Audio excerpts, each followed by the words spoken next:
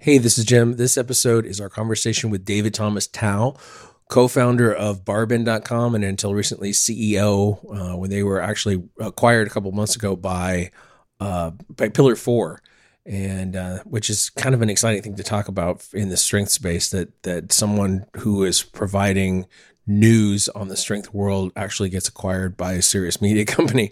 It seemed I would have never bet that would have happened years ago, but it certainly did.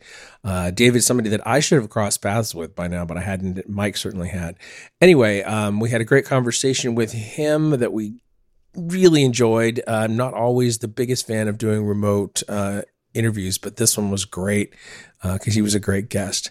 David's in New York City, and they just had the experience of the Canadian wildfires blowing smoke their direction, and we're in California, and we have that stuff all the time here. So anyway, that's what's going on at the beginning of this conversation. It sort of starts in media race, but enjoy.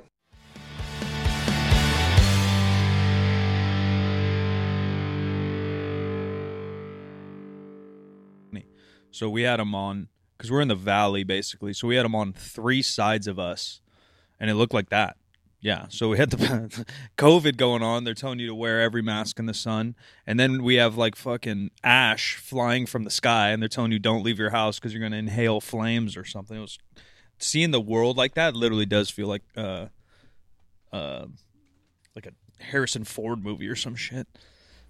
Yeah, It's Blade Runner. Yeah, it looks insane, or Dune or something. It was crazy. I was seeing those pictures on Twitter in New York. I was like, holy shit. Yeah, Dune is a better analogy. That's a little more like topical. I haven't seen the whole thing. Or the Blade Runner sequel when they're in Vegas. Yes. The orange sky. Actually, that was a great movie. I liked it. I loved it. And I didn't like the original Blade Runner the first time I saw it in the theater. I never saw the first. I only saw that one. Same director as the new Dune. Right, yeah, which I loved. But I was a nerd for the original one too, so. Next Dune's coming soon, yeah? This year, next year? I think December-ish? Yeah, I think they should just call it Next Dune. Yeah. Like not Dune 2, just Dune. Next Dune. I don't even, I need to catch up. Welcome to the Next Dune. I haven't seen it. You haven't seen it? Yeah. Or like Dune 2, Next Dune. Yeah. And instead of all the funky names that go with the books. Is there 3 books? It's a Yeah. trilogy? Oh, Is no, it no, no, no. The books are like, there's like 8 Yeah, books. there's like 3 that were written by Herbert. And then there were a bunch that have like one of his family members' names on it that were his son. ghost written by somebody else. And they just use his name for the hell of it. Yeah. Yeah, they're not as good after that. Yeah, they get even. I didn't. The second one was okay, and the third one, it was just too stupid and sad. I don't like stupid, sad stories. I mean, like, cause you come out of the first book, and it's like, okay, so victory has consequences, but it's still victory, right? And then you get into the next one, it's just like, oh, this whole governing thing is really complicated, and the politics are going to kill us, and the politics killed us, and I don't know. Is that the core that Star Wars stole? Kind of the political essence of Dune? Maybe. Because that's what everyone says. Yeah, maybe. I think like the universe that Dune made is so big, it's like impossible to say everything that came after it didn't steal from it. Oh, yeah. That makes sense. Their attention to detail was so sick that everyone's a copycat.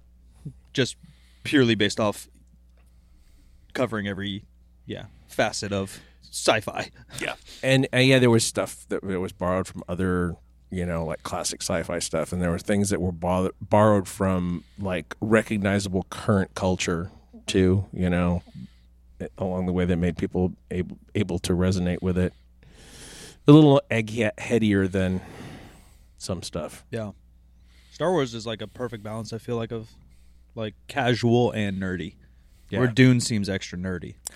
Dude's pretty nerdy. Yeah. like the normies aren't. Well, speaking of nerdy. We're here with David Thomas Tao, who... Are you a self-proclaimed nerd? Self-proclaimed strength nerd. I'm a strength nerd and a whiskey nerd. I live at that middle of that Venn diagram. I feel like that's a pretty good portion. Yeah. Whiskey and lifting for some reason go pretty hand in hand. Maybe it's like I don't even know what culture, because vodka maybe is more popular in the Russian strength world, but in America, whiskey Yeah. and lifting are kind of the gig. Yeah, well, it's kind of. I was just saying, Alexei Tarakty was in New York a couple years ago. He's an Olympic champion, a weightlifter who still does a lot of content. And I was hanging out with him, and he was like, David, I've never tried the whiskey before. That's wild. And I was like, never? And he's like, no. Huh. Nope, never had. He said the whiskey. And that was great. It was cool to like introduce someone to that. Did they just not have brown liquor? That's wild. It's not really in Ukraine, I guess. Not much of a culture around that, but yeah, I introduced him to it. He knows what's up now. Yeah. Well, actually, that's a good question. That's a sort of down my list question. Like, how do you introduce someone to whiskey who has no, like, where do you start? What flavor you think is going to be the most successful with someone who doesn't have any experience with whiskey? Just like a Hennessy and a Diet Coke, because that's where I had A Henny Coke. the highest class of drinks. I think the best place to start with whiskey for someone who's completely new to it is probably bourbon, and that's not just because I'm from Kentucky. Uh-huh. It's sweeter. It's a little more accessible. Like you can have it anytime, after a meal, with a meal. You don't want to start something or someone with something like really smoky or like super high proof. If someone's not used to like neat alcohol, I think like a lower proof bourbon's a really good entry to that to see if they just vibe with it. Plus, they're sweeter, typically, and cheaper. Exactly, because of the corn. I mean, typically. I mean, I can find you expensive bourbon. I have bourbon I paid way too much money for. Yeah, but like a decent bottle of bourbon is $40. Yeah, exactly. Yeah, we have on the set with us, and have since the beginning of when the weekend that we opened the gym, there was a bottle of Redbreast 21 here that Mike lovingly procured for us. I had to Google because I didn't know shit about whiskey. I don't really know anything about anything, to be honest. So I just kind of sit on Google. But that tasted good. To me. I love the older Redbreast stuff. I have a bottle of Redbreast 27 I'm waiting to crack for my birthday this year. And that stuff tastes like liquid pineapple and papaya. It's like so fruity. Wow. I absolutely love it. So is this a big birthday then? Oh, no, okay. No. Oh, well, every birthday can be big if you believe. Every pizza can be a personal pizza if you believe. Right. Exactly. I say that, but like my birthday's next month. Is right when everyone's on vacation. So I always think it's going to be like a big thing. I invite all these people, and it just turns into like me drinking alone. And I'm like, woo, we're doing it up. It's probably better that way, dude. People suck. That's maybe true. I just had a big birthday, and I got to hang out with my grandkids, but that was it. I was away from home, had to travel the next day. I was tired. Yeah, I don't really do birthdays. Yeah, I would, happy 30th, by the way. With Jim? Yeah, exactly. Times 2. So yeah. What's so the average gym nerd, meathead, lifter guy partakes 4 to 7 days a week, right? What's the average whiskey nerd guy partake? Does that mean you're just having a whiskey with each meal? Do you got a breakfast bourbon? Oh, no, man. Since I started doing stuff in the whiskey industry, like professional tastings, tasting panels, reviews, I drink so much less. Yeah. Because you just like blow out your palate every night if you drink all the time. And then like you just can't, the temptation's always there because there's like an event every night you could go to. So I probably drink like 2 to 3 maybe evenings a week, and I count how many drinks I have. Otherwise, I'm just not able to function. Yeah. That's my issue. I like alcohol a lot. I love red wine, but I'll have like one drink and I'll be hungover for 5 days. One drink. It happens. It happens. I don't know. It's so bad. And it could be anything. I had one Corona last summer and I'm fucked up for 5 days. A Corona's barely beer. I was gonna say you're still messed Dude, up. I still probably shouldn't drive. It's 375 days ago. You should definitely get your liver checked because it's not Isn't doing that its job. crazy? I mean, I don't do steroids. I've never even gone through like a college binge phase. I think my liver's fine. I think maybe my liver is fucked. I don't know. I think I'm just a sissy is part of the issue. Maybe that's it. I'm just running. Actually, what I like to say to boost the confidence is I'm running so optimally that one negative step backwards feels like It's just a whole wrench in the system. Yep, exactly. In college, I had a friend who had a very low alcohol tolerance, and nothing wrong with that. He's shaming us, And no. But he vomited once after having a couple drinks, like just booze wasn't for him, and he just came back from the bathroom at this party, and he was like, "Man, my immune system's too strong." Yep, kicking out all poisons. Kicking out all poisons. Destroy all poisons. He just tapped his chest, and he's like, "System's too strong, man." I relate. I guess that works. I relate. Just say that. So one of Mike's friends was questioning me the other day about the whole, process of podcasting, because Mike and I have been doing it for almost 10 years now. And he said, like, do you like research guests, and do you like have like a list of questions you want to ask or whatever? And I'm like, fuck no, not really. Sort of a little bit, but there's been a couple guests that if I had no clue who they were and no connection, I might do a Google. And then we've done some touchy subject ones, right, where I would Google around so I didn't sound like a total idiot that I am.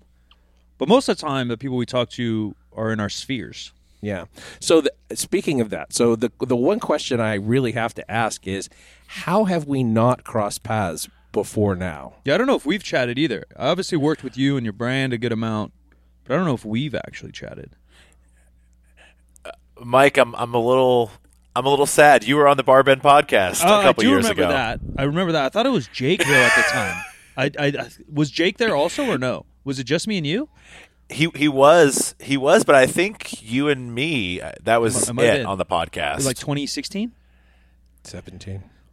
Oh, no, that was like 2020. No way. Maybe like pandemic? right pre-COVID I or was right in deep after. depression, my friend. My memory's gone. Oh, that's right. You did it again. That's right. My memory's been gone for 5 years. We weren't even around. Like we didn't have the podcast until like 2020. No way. Yeah, I mean, we only started in like mid 2016. The barbend.com. But barbend.com. To your question, Jim, how did we not cross paths? Someone asked me that recently in New York. They're in the fitness industry, and they used to own a gym like a few blocks from where I used to live. And they're like, how have we not crossed paths? And I thought about it a lot, and my answer is, I'm just not very cool. Us either. And because of that, like, people aren't like introducing me to people. Like, people aren't like, oh, I got to follow this guy on social. I got to see what he's up to. People are just like, nah, I know I got you on Twitter. I got you on Twitter probably 2016, 2017, I bet. You're like my one follower. Every tweet is just for you. I love it. It's like a concert. I followed you now. I had only had a mutual follow with Barbend, but I hadn't followed you until very recently. But I know that you've been friends with the Sturetts for a long time, right? Oh, they're great. I met the Sturetts back in like 2014, when their daughters were in elementary school, and now they're like in college, and that just blows my mind. Lovely people. Give us a 30-second rundown of who you are, what you do. Just a quick background for the folks listening, because we didn't do any research. You got it. We did zero research. Nice to meet you. My name is David. Why the heck am I here? Well, my name is David Tao. There are a lot of David Taos, so I say David Thomas Tao, so people can actually like figure out who the heck I am. I co-founded Barbend in 2016. That's probably what I'm best known for. Barbend was my idea. I was a strength nerd for years. I was a really shitty competitive lifter for years, in weightlifting and then in like CrossFit. But I loved the stuff. I just immersed in it. I wanted to get to know the culture, and I had a journalism background, so Barbend was like the site I always wanted, because I was tired of like having to go to 14 different forums to get event results and like training tips and stuff like that. So Barbend kind of started out of a personal passion. It grew much quicker than we expected, and then basically raised money, grew the team. I was CEO of Barbend. We were actually acquired 2 months ago, a little less than 2 months ago, and I'm still on the team because I want to be. All of our employees switched over. All of our execs switched over. Not because we like have to. I want to be very transparent. There's no like earn out for founders. But I kind of built my dream job, or was lucky to fall into my dream job, doing content around strength sports and journalism around strength sports. So I can't really imagine working anywhere else. And then on the side, I do a lot of work in like the whiskey space, the spirit space. I grew up in the little town in Kentucky where they make most of the world's bourbon, Bardstown. So I've kind of been interested in that, connected to that industry for a long time. I don't hear the Kentucky in your voice. That's a thing I was going to mention. Yeah, I want to hear the Tucky. That was on my list. I don't know if you know Brandon Lilly, old bird dog. Oh, yeah. I need that from you. You talk to anyone else in my family, they have it. I went to college. Okay, here's the story. Here's how I lost the accent. I used to have a little one. So I go to college in Boston. My like second day on campus, I'm drinking out of a paper bag, underage, on the sidewalk outside of like a frat that I got kicked out of. And this police officer, this like Boston cop, comes up to me, and he starts talking to me. He's clearly like mad. Like I'm this like 17-year-old kid at the time, just drinking on the sidewalk. That's not good. But I couldn't understand what he was saying. And when I started talking, because of his accent, and when I started talking to him, he couldn't understand what I was saying because of my accent. And I realized, I was like, they're not all going to change their accents. So I think if I want to live here, just started watching Mark Wahlberg. I'm going to have to change mine. Some Mark Wahlberg movies get you right. The Fighter. Yeah, I watched. Like that was like I went to college like way before The Fighter. So I watched The Departed like 7 times in a row. And then I just dropped my accent. That's wild. So my family still has it, and if I go back home, like the cadence changes. Yeah. I speak much slower. It's a little more rhythmic. Yeah, I get that because my family was all from Oklahoma, and I started off kind of sounding like them. At some point along the way, I was like, I don't really want to say Warshrag for the rest of my life, and so I'm going to fix that. And so I sound like a pretty much, a newscaster now. So does being raised in Kentucky play any role in the strength, background that you have? Like Kentucky isn't necessarily CrossFit, but a lot of powerlifting, a lot of big burly boys running around. Obviously, very close to Columbus, which is the epicenter of now CrossFit, but originally it's the powerlifting city of the world. Did that seep into your childhood? Definitely not in the childhood. There are a lot of country strong people where I'm from. So like, people who grew up working on farms, doing a lot of manual labor. I did some of that growing up. But yeah, I don't think that impacted me too much. I think that's something that Kentucky's become a little more known for, or that part of the country's become a little better known for. There was, like, weirdly, in the small town where I grew up, there was a very high-level Highland Games training gym. Interesting. So a lot of, like, top Highland Games athletes were in Bardstown, Kentucky. Yeah, because that's even the niche of the niches, right? Like, obviously, you probably have bodybuilding up top. Still. Yeah, and then maybe probably CrossFit, then powerlifting, weightlifting, third tier. And Highlands is probably, bottom of the strength tier. Probably so. But, there's a lot of space. Yeah. A lot of things to throw. Yeah, you find some hay easier. A lot of farm implements. Yeah, that makes sense. Easy enough. Yeah, that makes sense. Oh, the one thing that was interesting was growing up, we had the Kentucky Bourbon Festival, which is where my actual first job was, and they had barrel rolling competitions. And a 53-gallon barrel of whiskey is like 500-some pounds. Oh, wow. So, like, you got to be able to move those with some finesse. You just move it like a sled or something? You're just pushing it? No, there are like a couple ways. There were a couple events. You could roll them like on their side, which takes some strength, and then you could also roll them on the edge. It's kind of hard to describe, and you could try and get the spin right to where they would kind of like a bowling ball curve, and you could try and get them to go in a certain place. So that was tough. If you ever rolled a barrel of whiskey, that's gonna make you sweat. Can't say that I have, but I'd be down. I mean, I think you'd be pretty good at it, Really? Mike. I'm pretty weak, man. Yeah. You said earlier that you were a mediocre competitor, and then you started barbending and had a lot of success. That's all of us. If we were actually, I didn't say I was a mediocre competitor. I said it was a shitty competitor. I just want to be clear. Which I one's just want to worse? clarify Which one's here. better? Is mediocre above shitty? Oh yeah, for All sure. right. Well, I would probably consider myself mediocre, I guess. I don't really know. But either way, the point is that if we were actually good at what we did, we wouldn't be sitting here talking. We'd be probably lifting in Malta or wherever big competitions are happening.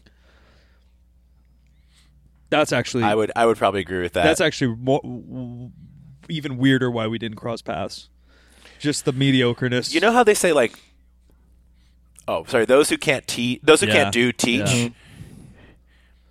I'm one worse than that. I couldn't even teach, so I just started writing about strength sports. I mean, me too. I couldn't even coach. Same thing. Report, yeah. Yeah, I can't even write, dude. You got me. I just talking to a microphone. I can't even spell. Well, the other... But you're so charming. It's all fake. It's all made up. The other connection, too, is you're friends with Bornstein, right? Adam's great. Yeah, I met him way 2012, 2013. Yeah, I don't know him at all, but his co-author on Engineering the Alpha is somebody that I've been friends with for 20 years. Oh, John. Yeah. I know John. Yeah. I've known John a long, long, long time. John used to put on these epic dinners at Brazilian steakhouses in New York. Uh-huh. Some of the best friends I've made in fitness, I made at those dinners. I believe that, yeah.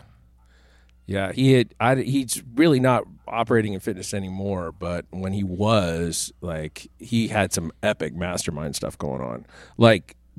Different and intentionally different than most of what everybody else is doing.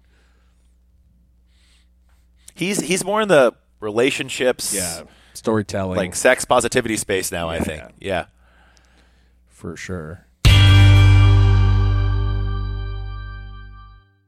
What's the first step look like at kind of building an empire that Barbend was? There's obviously a lot of websites that do things like that. Bodybuilding.com come to mind, or T Nation for those that are a little more niched out. But even those, and maybe this is just my opinion, maybe it's yours as well, just kind of got washed out and a little commercialized. There was always an agenda behind them that you could feel. Where Barbend, as long as I've read it, seen it, been a part of it, has always seemed to truly be about the sports and about the lifters and about the niche itself, rather than, I've never felt an agenda once from y'all, which is major props, at least from a consumer end, although I don't consider myself much of a consumer. And obviously people have to make money off of what they do, so I don't necessarily blame T Nation, but everything kind of gets watered down. So how do you turn, like you said, a little bit of a journalism background, enjoying lifting, being I bet you were mediocre, dude. No, yeah, I doubt you were shitty. Being a mediocre lifter, and then how do you turn that into a business that's thriving, and arguably top of the game within that space? I mean, I think our timing was very good.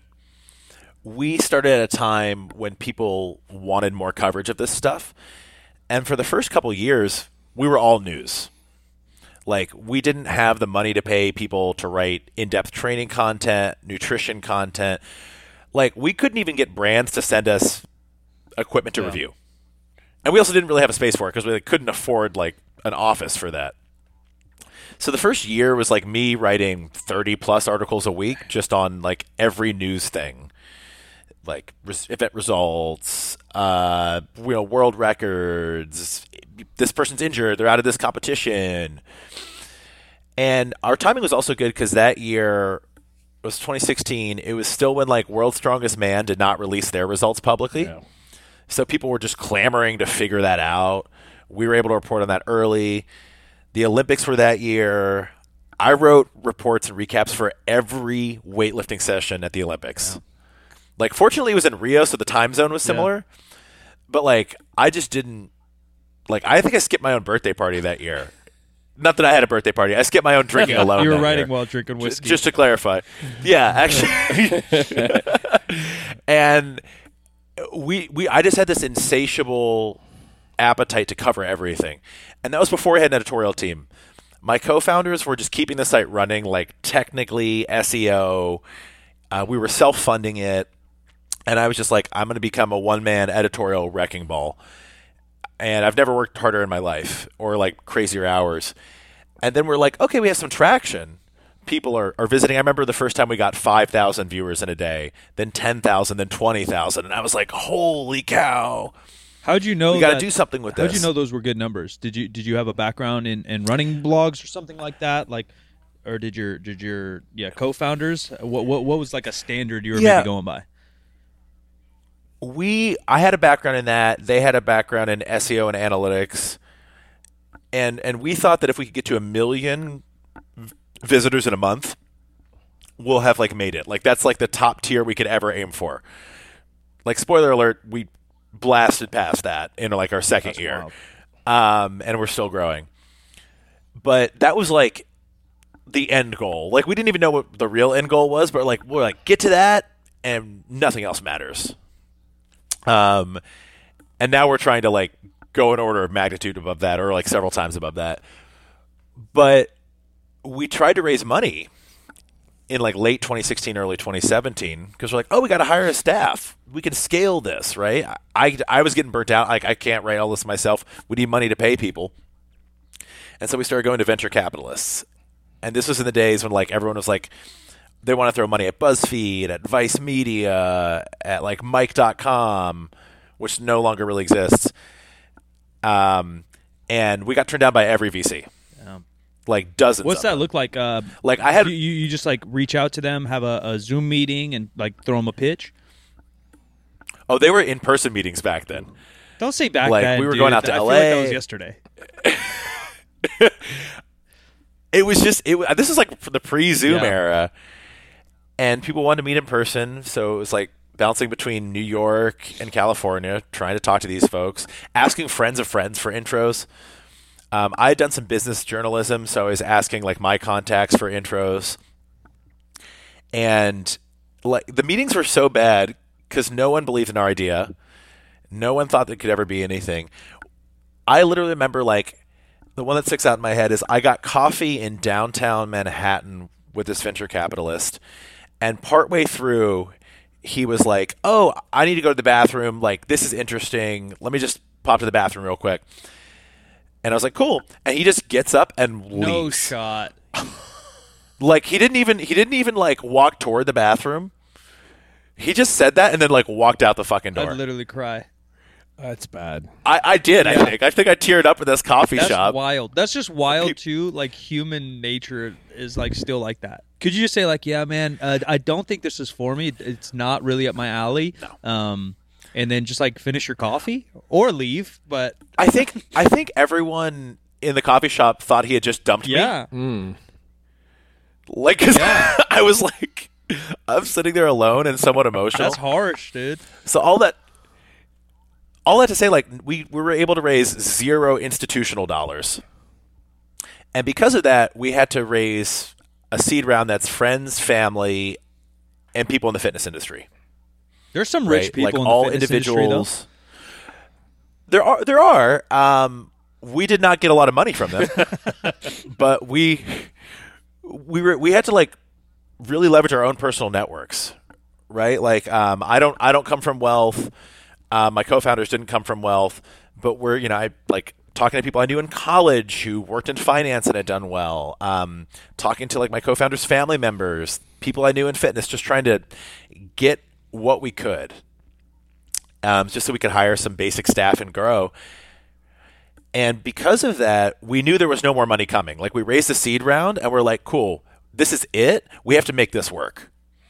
And I think ultimately the reason we were successful as a business is because we weren't expecting another influx of cash. There was no Series A, Series B. We're like, this is the cash we have. We have this runway. And if we can't get profitable in that time, we're fucked. And that was like that number, like the money in the bank account would whittle down, every week, as we paid people, and we're familiar with that. And figuring out how to get profitable and build a real business in content was great for us, because now I look back at every company in content that did raise venture capital. BuzzFeed News just shuttered. Yeah. Vice just declared bankruptcy. Right? Actually, hilariously, we used to share a building with Vice. We had like a very small office in a very big building. They were like the biggest tenant.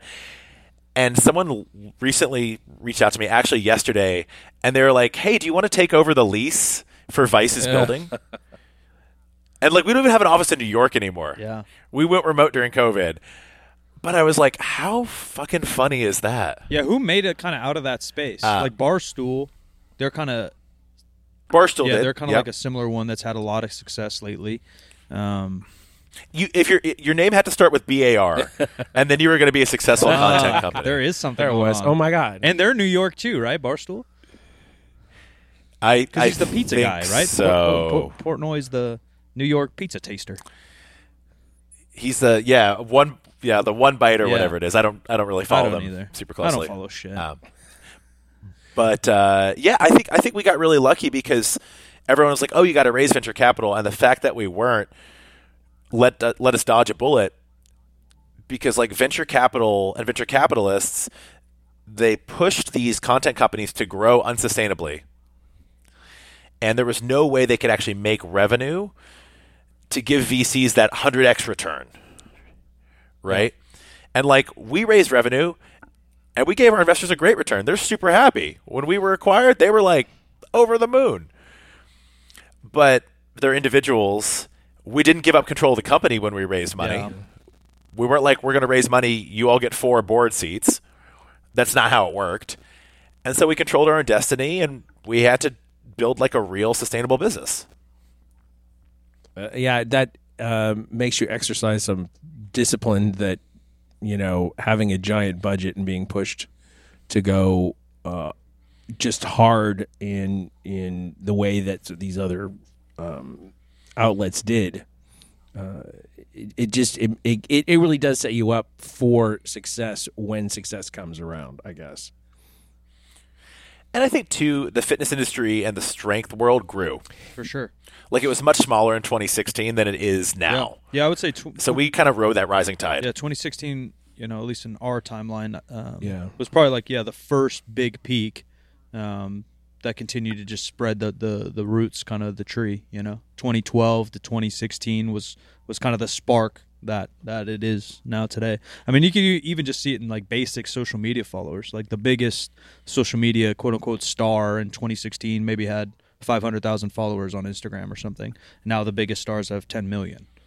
Yeah, for sure. And Instagram's grown or whatever, but that's. And we're talking about a time too that YouTube fitness was really exploding, and it was maybe easier to accumulate audience. Like most of the big folks now that we know are not necessarily accumulating audience; they're trying to hold on, to audience. Yeah, or they're newer from a TikTok space, or the whole industry has just changed immensely. I mean, it's gotten younger, which is cool, right? Because the next gen has come in during pandemic, and they use TikTok as their main platform and spread it elsewhere. But it is an interesting space. Have you guys had to pivot based on that, or do you observe that world at all, or do you just stick to the roots of 2016? Like, all right, we're CrossFit, strongman, powerlifting, weightlifting. We're going to report on that. Or do you start to dabble around and say, all right, man, content's, the entire game is switched. How do we adapt? We've had to get broader and broader over time. We didn't cover bodybuilding until 2020. Yeah. So and that's partially because I was running the editorial team. Bodybuilding was not my competency. It wasn't until Andrew Gutman came on as our managing editor. Now he's our head of content. He had a background in covering bodybuilding. He could build a team to cover bodybuilding. I remember the first Olympia we covered. It was that weird pandemic Olympia they had in, I think, Florida in late 2020. I think they might be going back. And I was suddenly I heard that. It might be going back, I heard it is. It kind of makes sense for it to be in Florida. Yeah, I don't know. Vegas is pretty good, too. They're both kind of the same to me. One's humid and the other one's not. Well, they're both very like expo-y, convention-y. That's what I meant by that. Exactly. You can wear very little clothing in both. Yeah. There you go. Yeah. But I remember the first time we covered bodybuilding in 2020, I was getting texts from people at other publications in fitness, and they were freaking out. They're like, "Since when did you all cover bodybuilding? Like we're getting less traffic because of you," which was not the intent. I'm not trying to drink fucked, anyone else's losers. milkshake. Get fucked. Step But behind I was the like, since when did we BAR, cover baby. bodybuilding? Since now. Yeah. Since Yeah, now, bitch. bro. New kid on the block. But I think I think that we've had to get broader in the type of content we produce. With more resources, we were able to write training content and find people to write training content, like the people who are qualified to write that. Nutrition content, reviews. And in addition, the demographics completely changed. Sure. Right? Like our audience was almost all male when we started. We have more women reading now, more people of color reading now. And like a lot of people, I haven't been a face of the brand for a long time. It's kind of more recently that I've been doing podcasts like this and talking to great folks like yourself. But like, I'm a person of color. I've been interested in strength for a long time. And, the first few gyms I went to, I was like the only non-white guy. Yeah. Right? And that's totally cool. I was always welcome. Like, it didn't impact my journey, I don't feel. But gyms are more diverse now. You have more women involved, more people of color. I think that, well, this is a little sad, but like every time we post anything for Pride Month, we lose followers.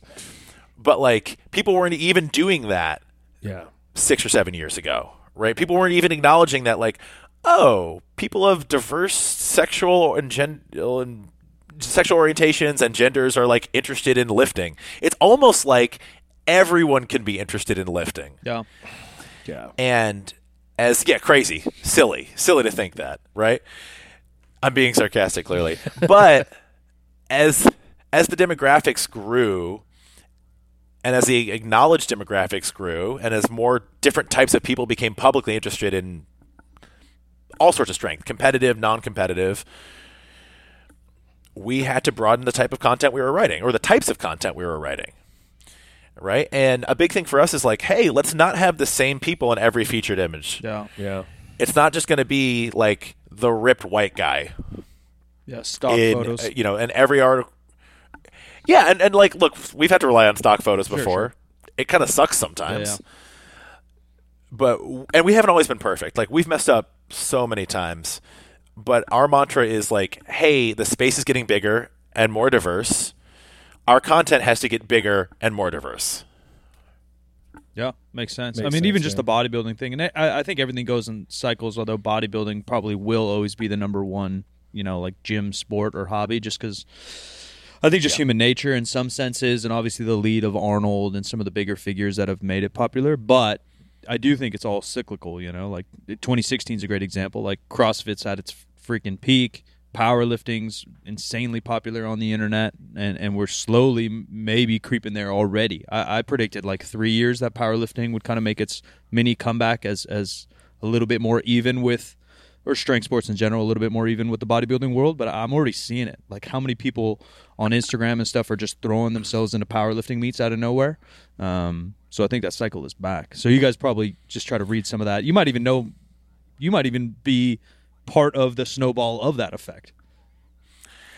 We're at the size to where like we kind of build our own audience sometimes. Like if we write more content on a specific thing, we see that search volume for that stuff starts increasing. Makes sense. Which is like a little crazy to think of. The other thing I want to point out is as people have been in the strength game for longer, the age demographics grow. Right? So like so much of our readership right now, masters athletes, people interested in lifting over 30, 40, 50, 60, 70. Some of the content that does the best for us is highlighting people who are not necessarily setting world records as a 25-year-old, right? But people who are doing inspiring and cool things on the record front, the news front, the PR front, who are older in all sorts of age categories. We write on masters results for powerlifting, weightlifting a little less so, but it's catching up, CrossFit, bodybuilding. That stuff does insanely good.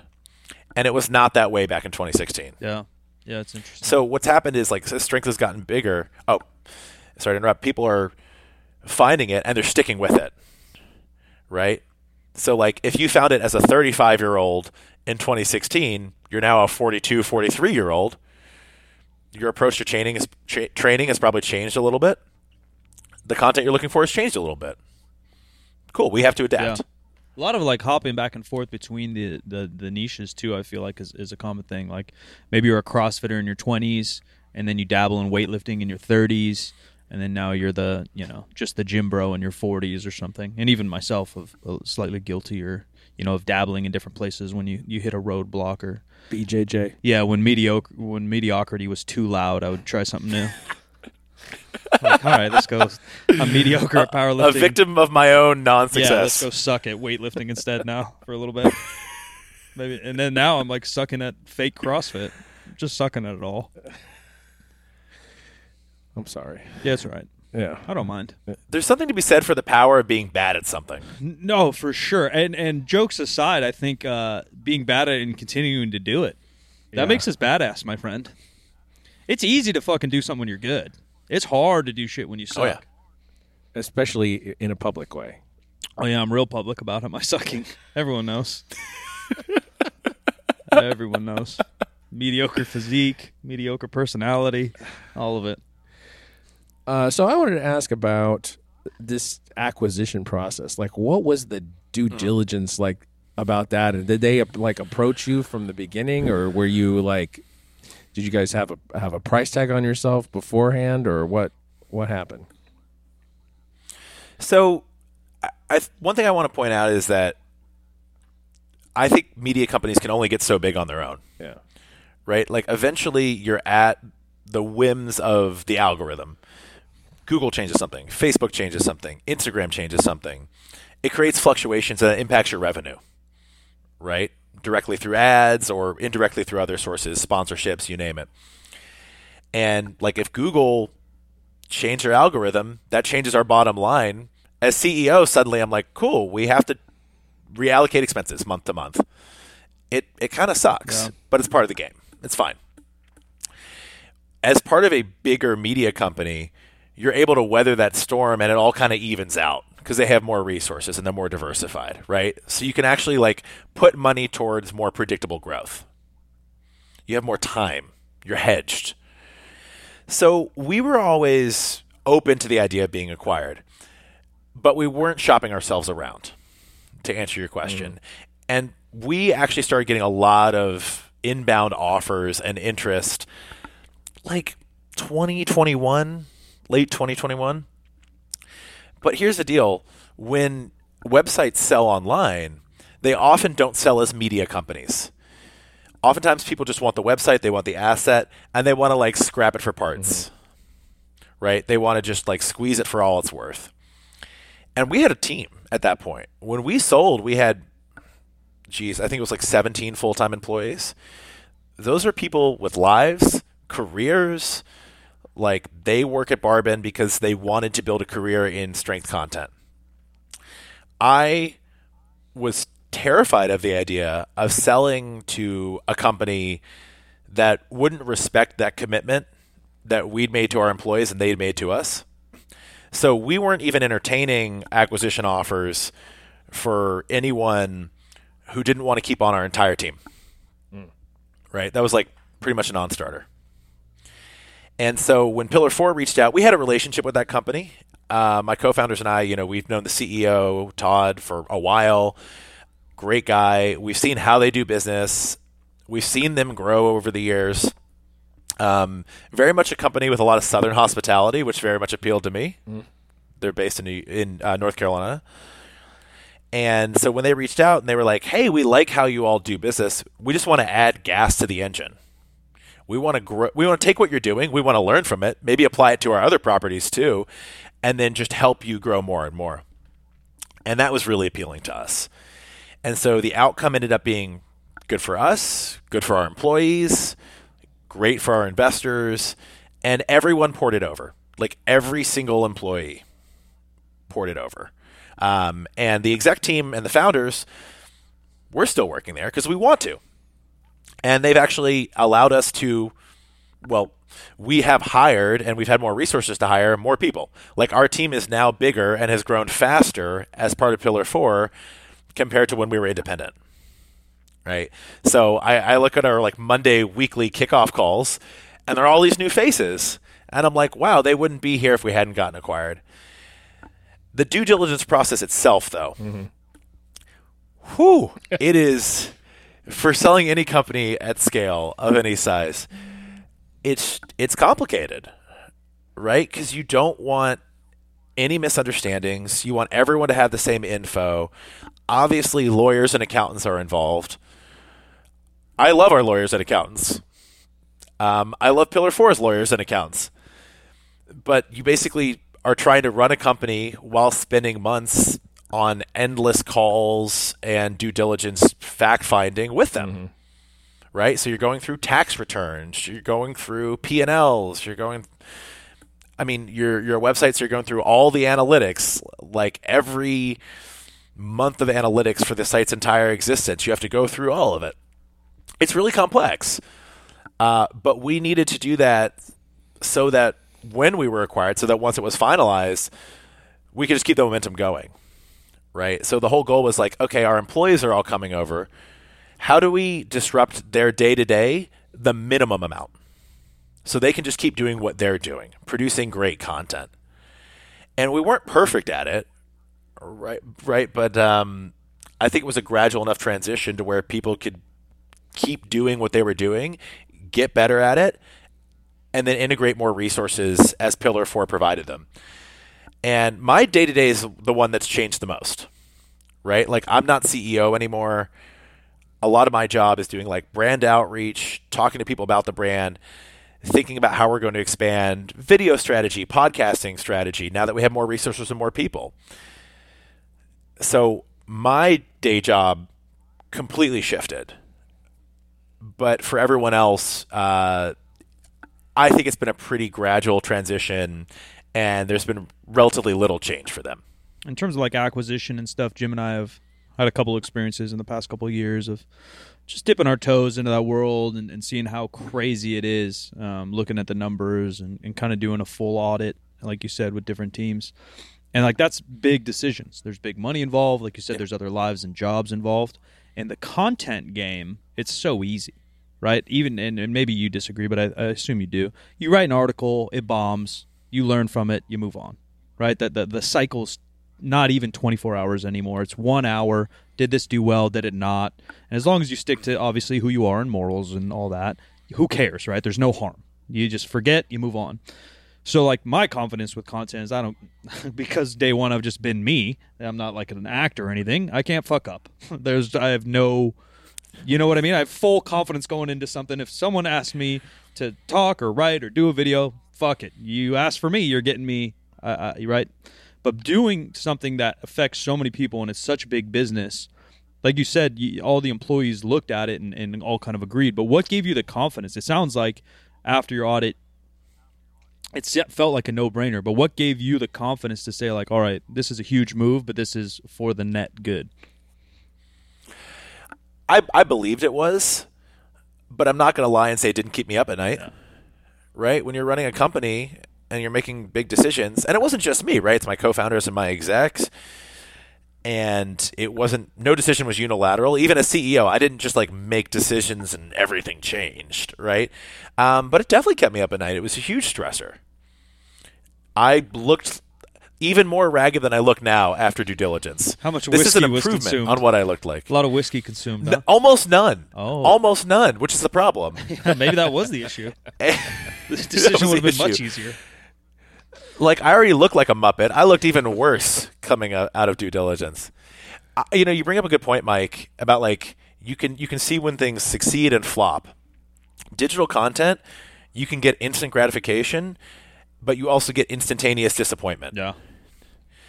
And you have to adapt to both and just move on. And like, you don't have time to like be sad that a piece of content didn't perform, because if you don't move on, your competitors are going to catch up, or beat you. And we have competitors, right? We're in a competitive space now. We're not the only one. I think we're the biggest and best, but you don't stay there by stagnating. Yeah, for sure. Shoot or shoot is what we say. Next shot. Yeah, next shot. You miss a shot, you got a goldfish memory and keep moving. Yeah, that makes sense. Was there any point in the process where you're thinking, geez, I hope that doesn't look as bad to other people as it does to me? as part of the business structure or performance or whatever. I have talked with my therapist a lot about that because every decision I make, I feel like always look terrible. Yeah. Like the imposter syndrome is real. Yep. Especially when you start getting, Mike, you mentioned it, like a real audience. Yeah. We had over 31 million readers last year. That's insane. That's right. Astounding. Like, I think Barbend in the next 18 months will be at, I mean, this is kind of a guesstimate, and a lot of it's seasonal, but like I think in the next 18 months we're going to be at about 45 million readers a year. You're like that trajectory. Do you know other websites or like, because even for me, like what can you compare that to somebody else? Like give us a reference of like a mainstream media or something like that so we can see what ballpark y'all are in? Because in my brain, that's not shit ton. That's an insane shit ton. We were, and anyone can correct me on this, but as far as I know, pre-acquisition, we were the largest independent fitness publisher in the world. Yeah, I don't doubt it. Right. And I think that we're still one of the largest now. We're just not independent, quote, technically independent. And I think that, my dream was always to build something. No, this actually wasn't always my dream because I never knew this was possible. But now my dream is to have, let me be honest, my dream is to be the biggest and best. Like Men's Health is kind of the elephant in the room. Yeah. They get a lot more traffic than we do. It's not all fitness content. A lot of their celebrity content now. Mm-hmm. So it's a little bit apples to oranges. Yeah, they're like teaching you how to unpeel a banana and some weird shit. I follow them on Facebook. No shame because I've worked with them too in the past, but they post some crazy shit now. Like I have no clue what they're posting sometimes. I swear to God, it's like banana versus apple conversation or something. They write a lot of different stuff, and I don't pretend to know their strategy. But I'm close with a lot of folks there. Yeah. Eb Samuel, close personal friend. I'm getting dinner with him like in 2 days. Great guy. But I want Barbend to be bigger than that. Like I want Barbend to be a bigger brand in fitness than Men's Health, which was unthinkable when we started. Because Barbend is a strength brand. Yeah. How can a strength brand be bigger than one of the biggest fitness brands? Right? And I think that's because people are realizing strength is a part of fitness. You can't be fit and you can't have that be a priority in your life if there's not some type of resistance training that you're incorporating. Yeah, I mean that's like the biggest change over like the decade and a half of done fitness is how many people know what a squat and deadlift are and can at least perform them in some aspect. They're not perfect by any means. But you go to a commercial gym now, there's so many squat racks. All the commercial gyms here, they used to have the tiered pyramid one where you have to walk out 8 feet to squat it or you're going to hit the side posts. Oh, I kind of missed that one. Yeah, I don't hate it. I don't know why. And I'm not that short, so like those safeties didn't catch me anyways. But you go to any commercial gym now, there's minimum like 5 squat racks. And again, people are, figuring out how to squat properly, but at least people are trying. And so I think to your truth, to your words, like whether you want to call it old school bodybuilding, right? The Arnold squatted, Ronnie Coleman squatted, some of the most iconic guys did. But there was an era there of 20, 30 years where it was so machine-based and so cardio-based that now things are expanding. And like you said, you had to expand your demo, but that's because the demo itself kind of expanded. Bodybuilders squat more. Even like C-Bum will do some RDLs or some deadlifts with, and he's the guy right now. Versus a couple years ago, everyone's just sitting on a machine. So it is interesting to go into that next echelon. So you guys are tier 1 already, but to be the website, do you think there's big changes you got to make? Is there new strat? And you don't have to do anything confidential or secret, but is there like a leap you guys have to take, or is it just like continuing to hike Everest? There are leaps. Yeah. I'm a pretty straight shooter.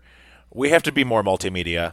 We have to expand our podcast offerings. We have to expand our video offerings. We actually just hired a new videographer. I know 2 podcasters that might be interested.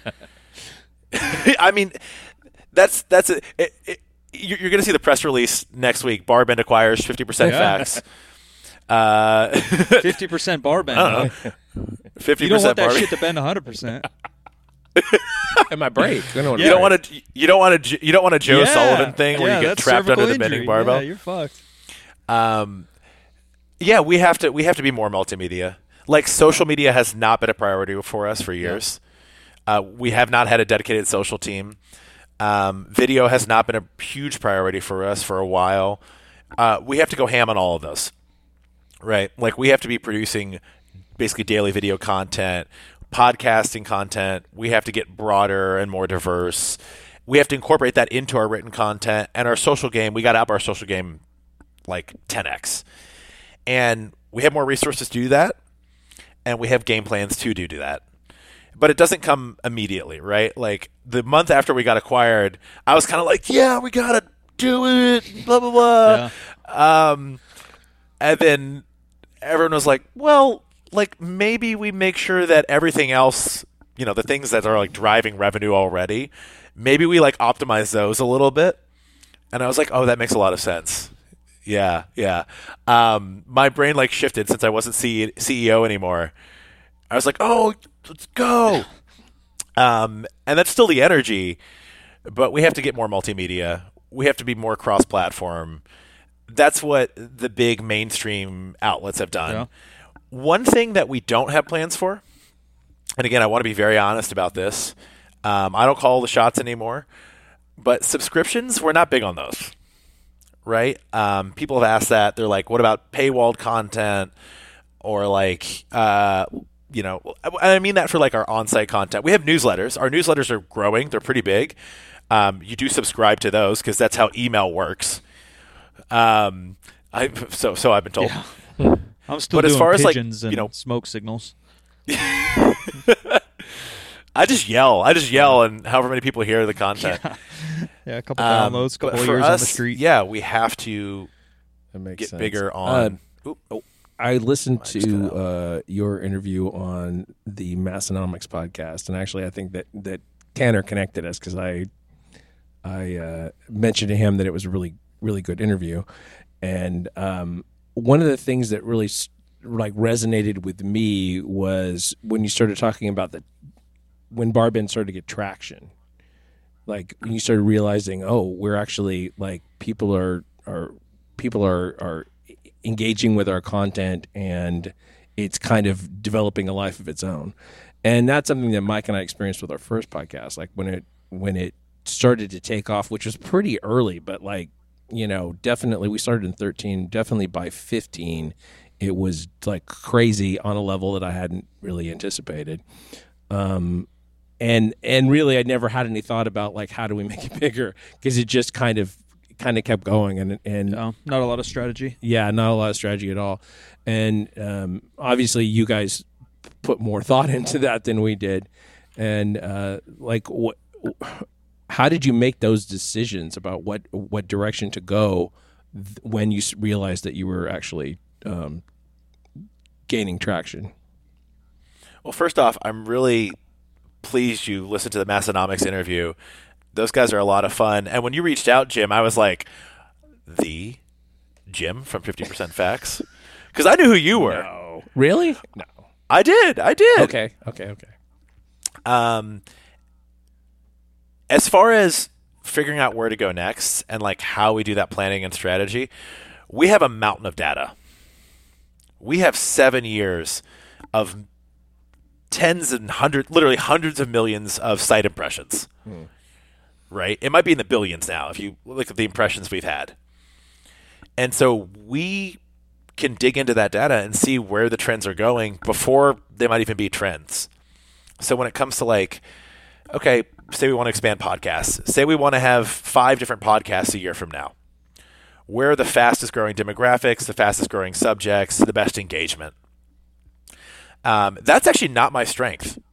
I'm not the best at combing through that data.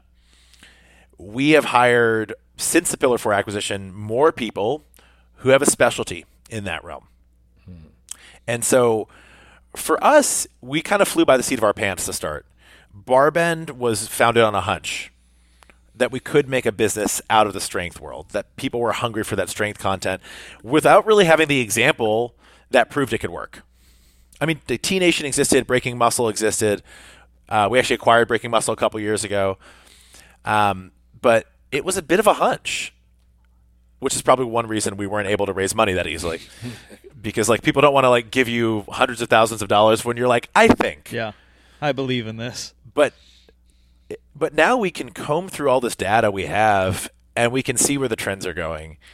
And we have that in a way, it's like one of our most valuable assets, right? Is the data that we've had from 7 years of doing this over and over and over again. So now those decisions are a lot more informed. But the first few years, it was a lot of throw things against the wall and see what sticks. Yeah, I get that for sure. Yeah, no, our first podcast was started on a hunch of mine that we could connect more closely with the audience in a longer format. Like people would engage more and see themselves more in what we were presenting. What we didn't have a lot of was data, because podcasting is still way, way, way behind in terms of demos for sure. You have to run a survey if you really want to know something. Apple has better numbers now than they used to, but that's only people who are using their podcast app under specific iOS versions. It's inadequate, and so it's difficult to plan. You sort of just have to like watch the whole scene and figure out like who else looks like they're doing something, and I think that there's a danger in that, because you end up kind of, I think you were saying earlier, sort of bring on the people who are a little bit less reliable in terms of information and a little bit more sensational, In terms of content, Yeah. Oh, I'm sorry about that. go ahead, Mike. In terms of like content itself, the world's weird right now. I feel like, and maybe you said you're not the data guy, but I'm sure your data guys inform you on what's going on with the data, or maybe you have your own opinions. But on my end, like TikTok's this 5-second content app, right? You're watching something for 5 freaking seconds, and that's obviously one of the most popular social medias on the planet. And then the other end, you have stuff like live stream, Twitch, Kick, Rumble, all these places, and podcasts, which are, the most popular podcasts typically are super long format. We're talking hour, 2 hour, 3 hour. And live streams, I mean, those guys go for 5 to 8 hours a day. And so it seems like the extremes of content, because everyone says like, oh, the whole world has ADHD and whatever, and maybe they do, I don't know. But people are clearly tapping into 3-hour podcasts and 8-hour live streams. Yeah. How has that affected your guys' strategy? I know a lot of your stuff's written, but you obviously create video content and audio content as well. Yeah. Do you see that going anywhere? What's your opinions on it? And how do you guys kind of wiggle around the changing of the medias? Interestingly, in the written world, the tolerance for longer pieces of content has grown. So we're actually writing longer pieces of content now. And that's on the news side, that's on the evergreen side. So it could be like event results. So how do you add more context to those event results, right? Like the athlete's history or the competition's history or comparing it to previous iterations. How do you really flesh that out? On the evergreen side, like could be training content, right? Like you got to go deep. We write a lot of 3,000 word articles, and we used to not do that. But that content performs really well now. And it's almost like when people are looking for something in a written form factor, they like want to spend time on it because they want to focus in on it. So that's kind of the trend we've been seeing on the written side. On the video and podcast side, we're really focusing on adding more resources and firepower to that. And so when it comes to length, we don't have a ton of recent data because we haven't really produced regular videos for like a year. Yeah. And so moving forward, the strategy is like, okay, how can we produce a lot of different types of video and then start doubling down on what performs well? Something you all know very, very well. And different types of video content are going to need different time domains, right? So if it's like an in-depth review on something, like people want a lot of info. Yeah. Yeah, shit's like, getting nerdy. You can't make those too. Yeah, you can't make those too long. Yeah. But if it's just like, hey, we're recapping an event, there's sometimes people want something shorter. They're like, okay, I want to get all the download on this in 5 minutes. And then, maybe if I want something really in-depth and all this additional context, I'll go to the written version, right? And I'll compare that to previous event results or something like that. So I'm kind of excited to find out. But yeah, that implication for the written world, that content's generally getting longer. We've seen that in a pretty pronounced way. That's interesting. Have you noticed, like we have noticed, that when you're producing something that's intended to be very basic for someone who's just coming into a particular sport, that there just isn't a way to be basic enough? Like there isn't a way to break it down enough. It's an explain like I'm 5, but I'm 3, So there's something that we started applying to our content early on that I think people in fitness were slow to catch up on.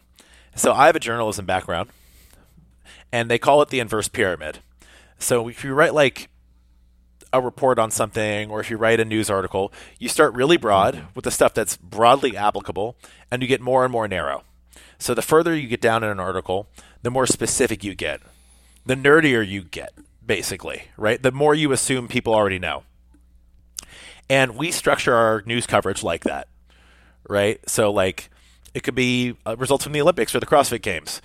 That first paragraph, like everyone's going to understand what it means, right? Like the CrossFit Games just happened. Here's what that is. Here's where it was and when it was. Here's who won, right?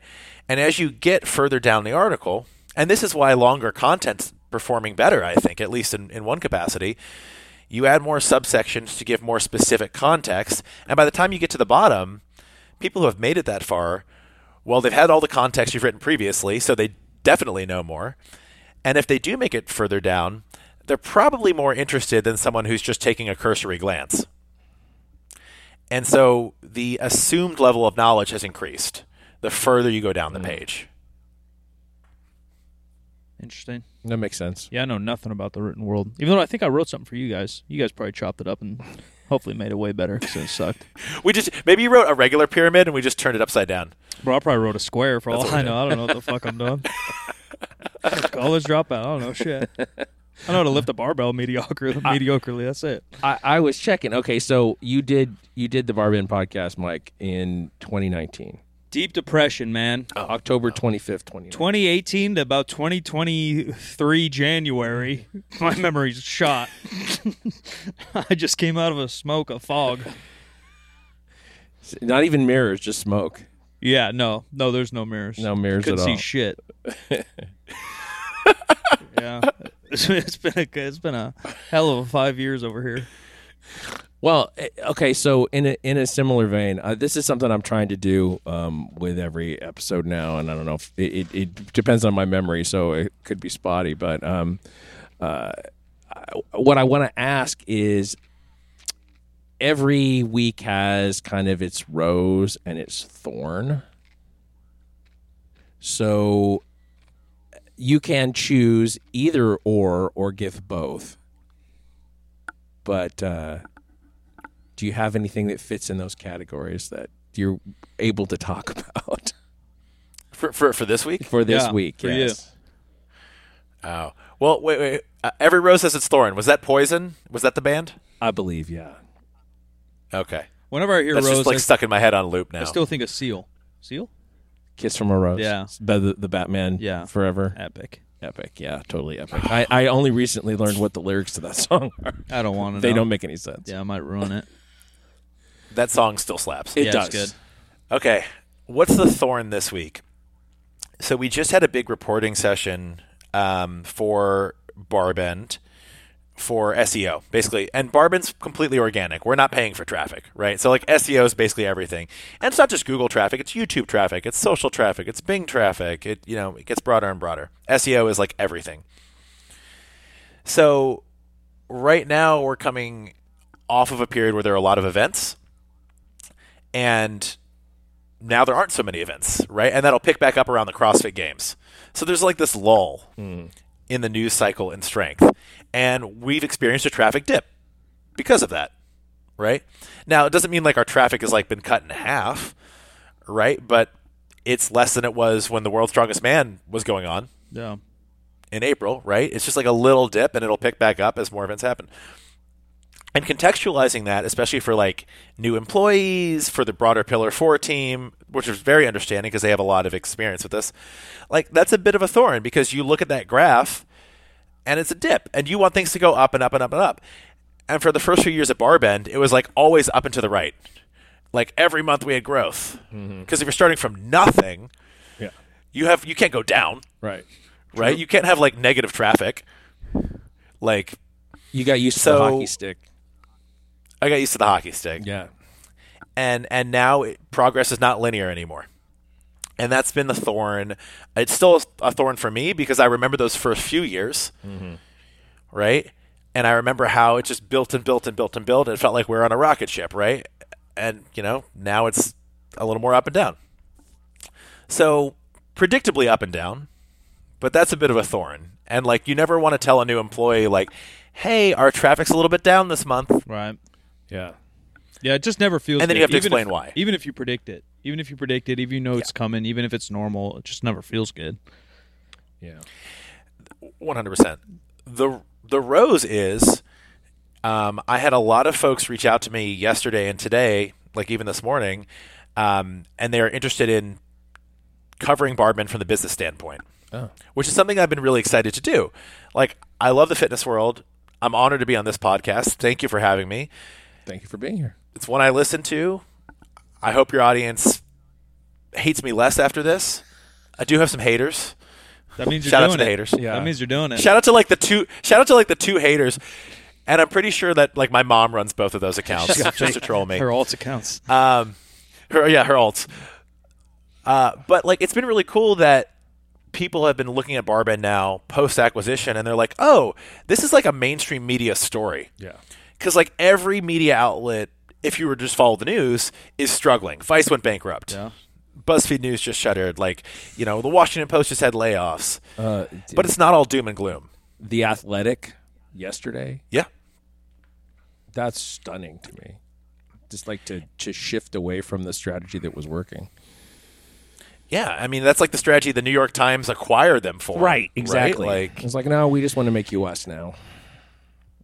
And I like that more people are interested in us. Obviously, it strokes my ego. Right. I'm like, yeah, I'll talk about this business I started. Yeah. Well, don't mind if I do. But I like that people are looking at a business that's endemic to the strength community, and they're saying, oh, it's a real business. There are content lessons there for other audiences and other communities.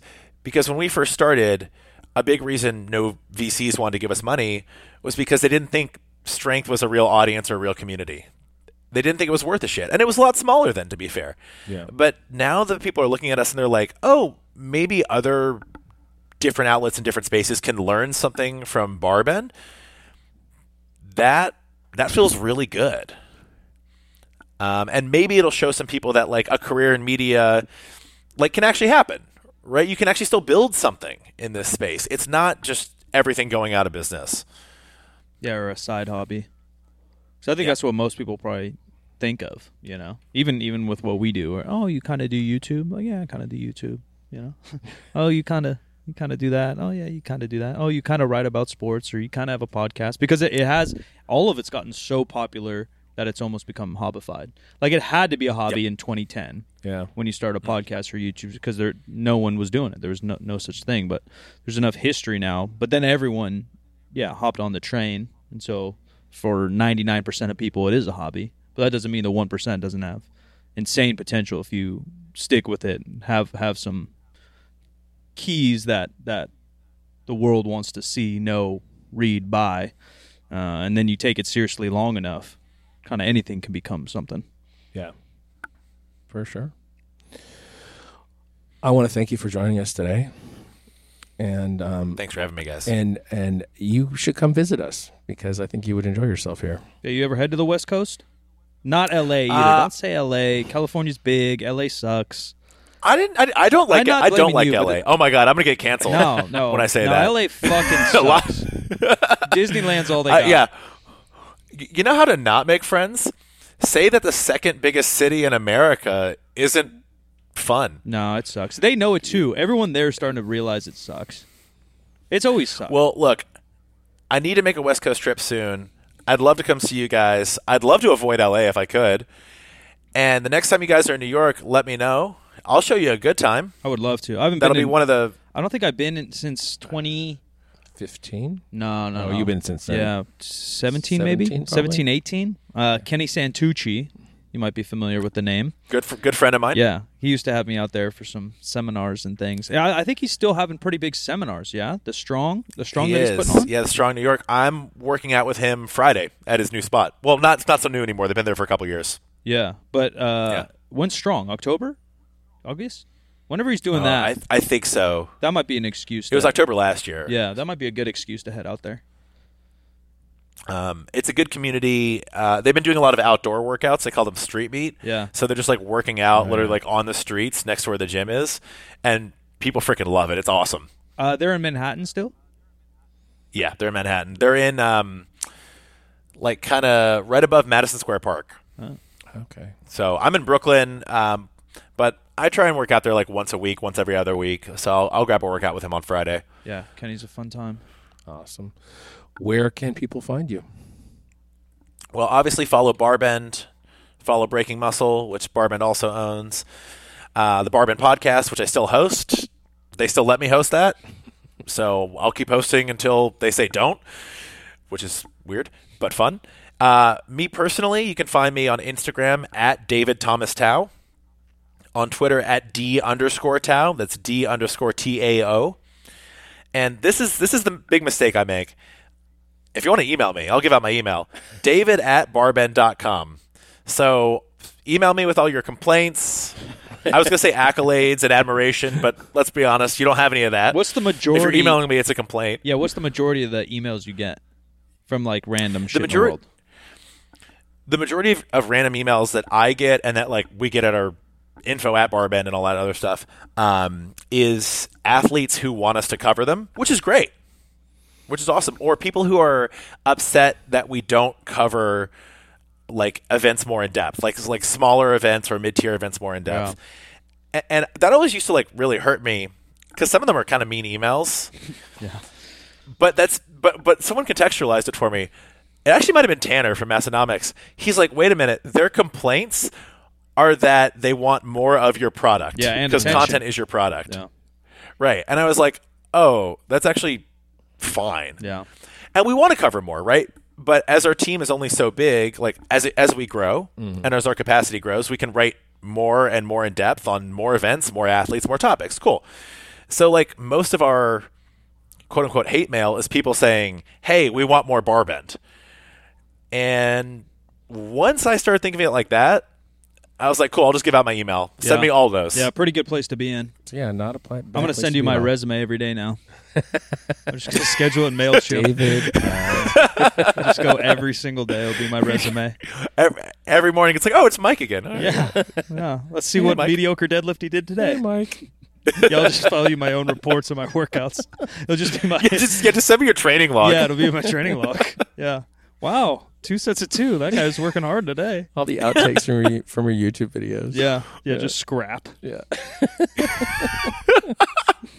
Everything that you edit out, send my way. There you Compile it and send it my way. Who knows? We probably don't edit a lot out, sadly. That's part of the issue. Who knows the bullshit I say? Mikey. Ladies and gentlemen, thanks for listening. We got new episodes every single Wednesday and Friday here. Subscribe. Share your friends. Appreciate you. 3sb.co for all your clothing needs. 3rd Street Barbell, Sacramento, California, if you are in town. And I'm Silent Mike, where you want to find me. I am at the Jim McD on all the social media. The show is 50% facts, where percent is a word, and 50 is just numbers. 50% facts is a Uber Time podcast in association with iHeartMedia on the upstairs. 50% Facts now brought to you by Barbend.com. Exactly. Thanks so much for partnering with us.